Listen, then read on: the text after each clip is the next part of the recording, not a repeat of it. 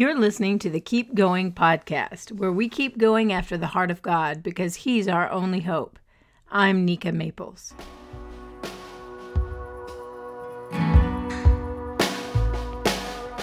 Let us bless the Lord. Welcome to Season 1, Episode 5 of the Keep Going podcast. Right now, we are in a series called A Walk Through the Psalms, and today our focus is on Psalms 29 through 35. Just a note, I use the New Living Translation as my primary text because it's readable, and I do not approach these podcasts as a scholar, but as a lover of the Word who wants to share simple spiritual observations from my own daily Bible reading. Let's review last week's podcast in 2 sentences. Number 1, we found connections between the life of Abraham and the Psalms through the mention of the Promised Land, the covenant, and friendship with God.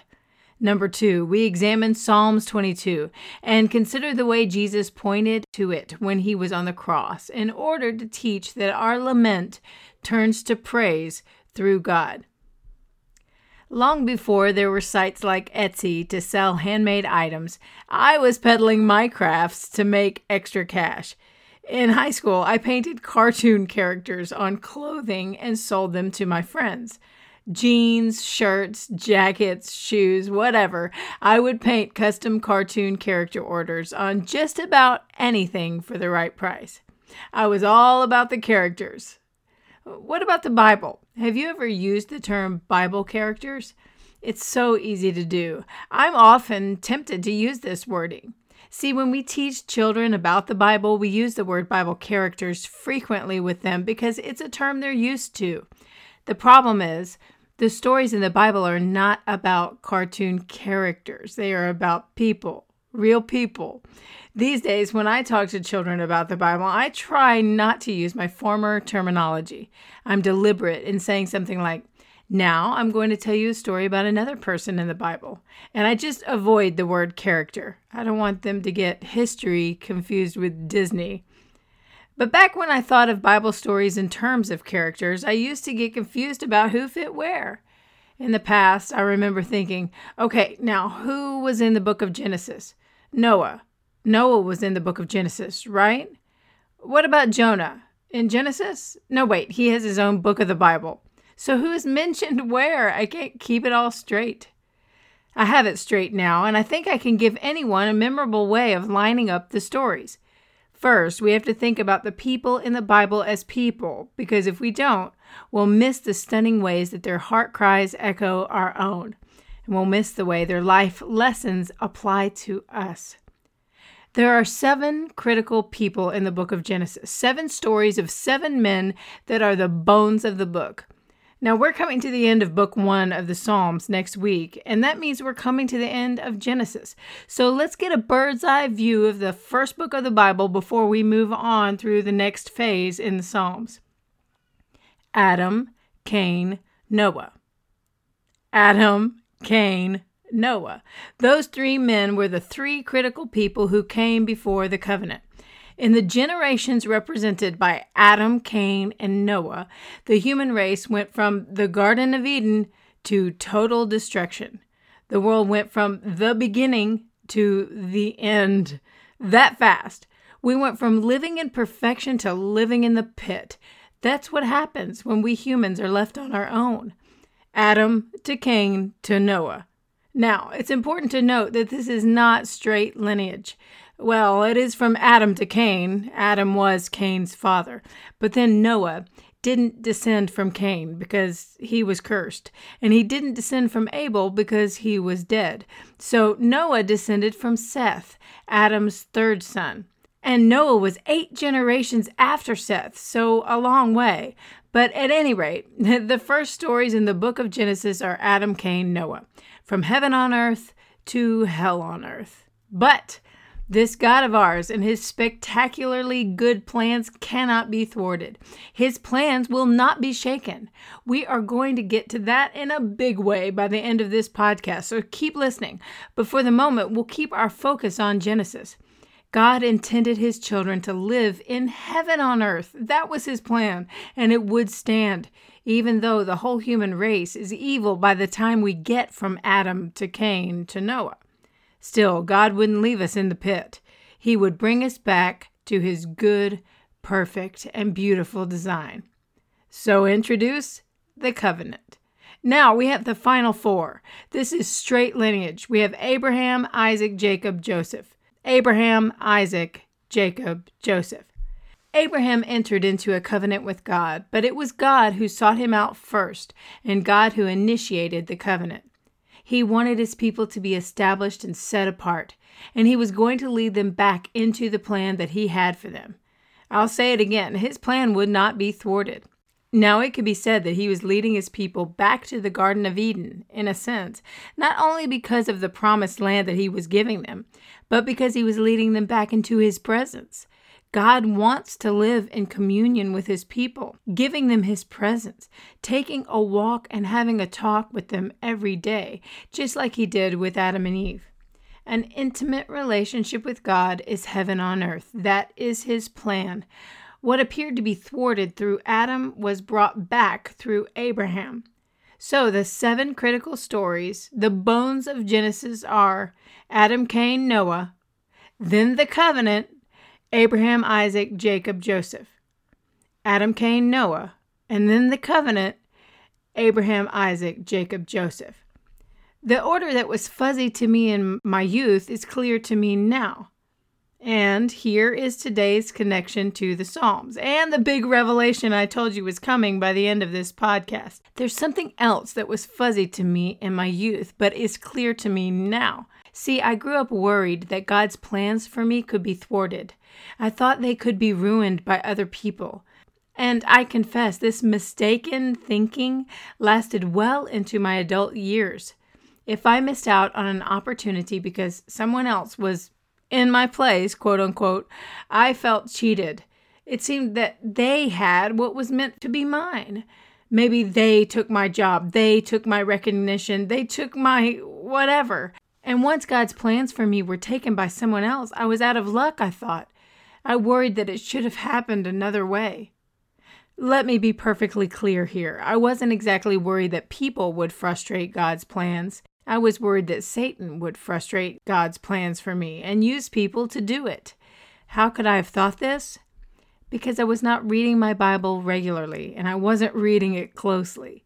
If you are or ever have been worried that someone else can thwart God's plans for you, then I have a comforting verse for you.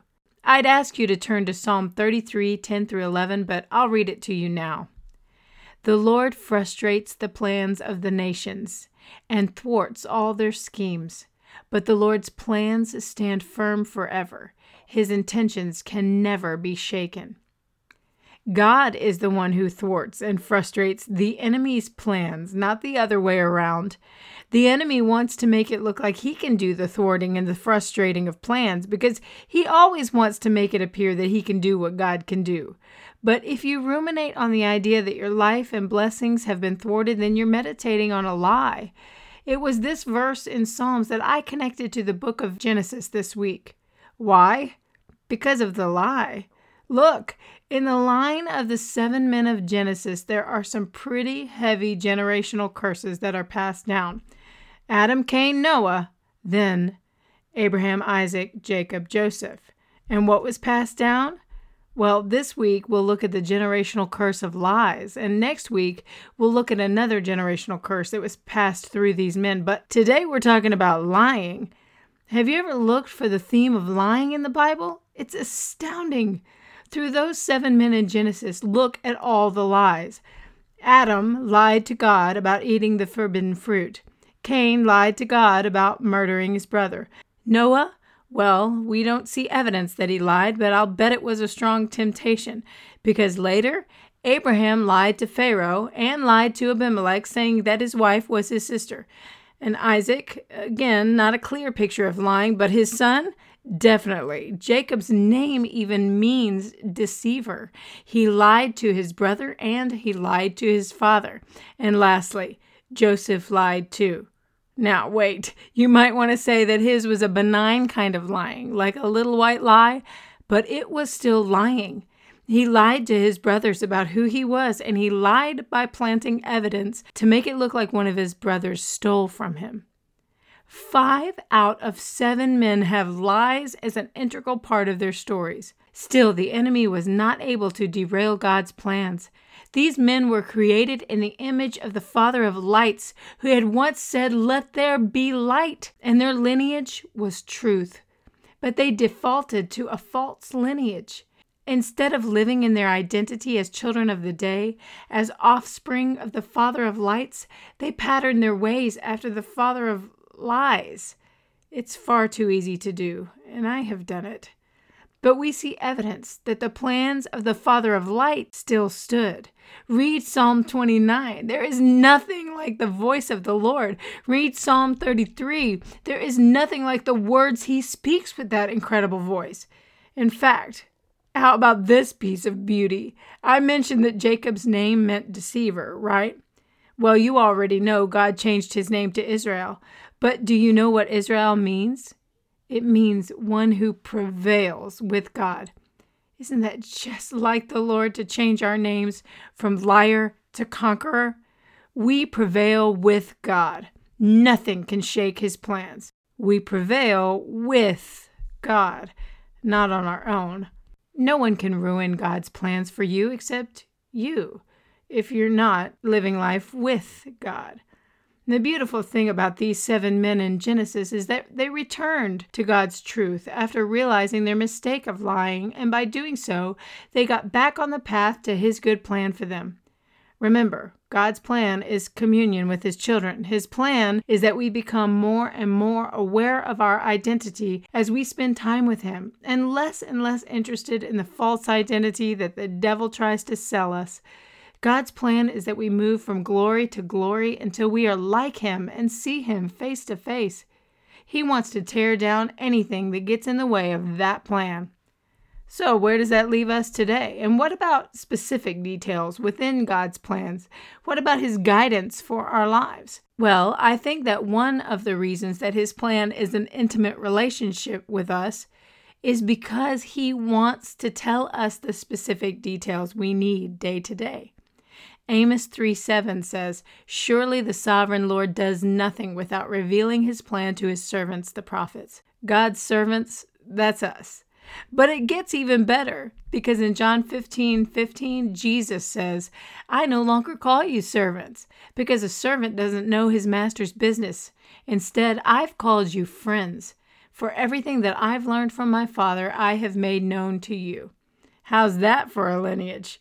We are God's family. We are God's friends. We must stop looking to and worrying about people or the enemy as hindrances to God's plans for his family and friends. Instead, we concentrate on one question: am I cooperating in friendship with God? Because he can break generational curses in our families and restore us to our royal identity and to our lineage of truth if we ask him to. May I read Psalm 33:10-11 over you one more time? Receive this. The Lord frustrates the plans of the nations and thwarts all of their schemes, but the Lord's plans stand firm forever. His intentions can never be shaken. Wherever you are, whatever you are doing right now, thank the Lord that his plans for you are solid and commit to cooperating with them. Let's walk and talk with him. Let's lean in and listen to the details. We want to cooperate with God. He has a good plan.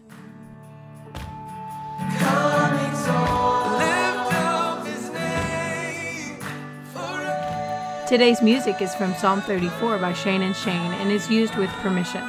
Please interact with me and other Psalms readers this week. If a verse from Psalms has stood out to you, comment on my Facebook page and let us know why it holds meaning. Also, if you're not on my email list, go to nikamaples.com to sign up and receive your Psalms reading schedule and a free Hope poster each month. And now, we know that hope will not lead to disappointment because God dearly loves us. He has given us the Holy Spirit to fill our hearts with his love. We'll talk soon. Until then, keep going.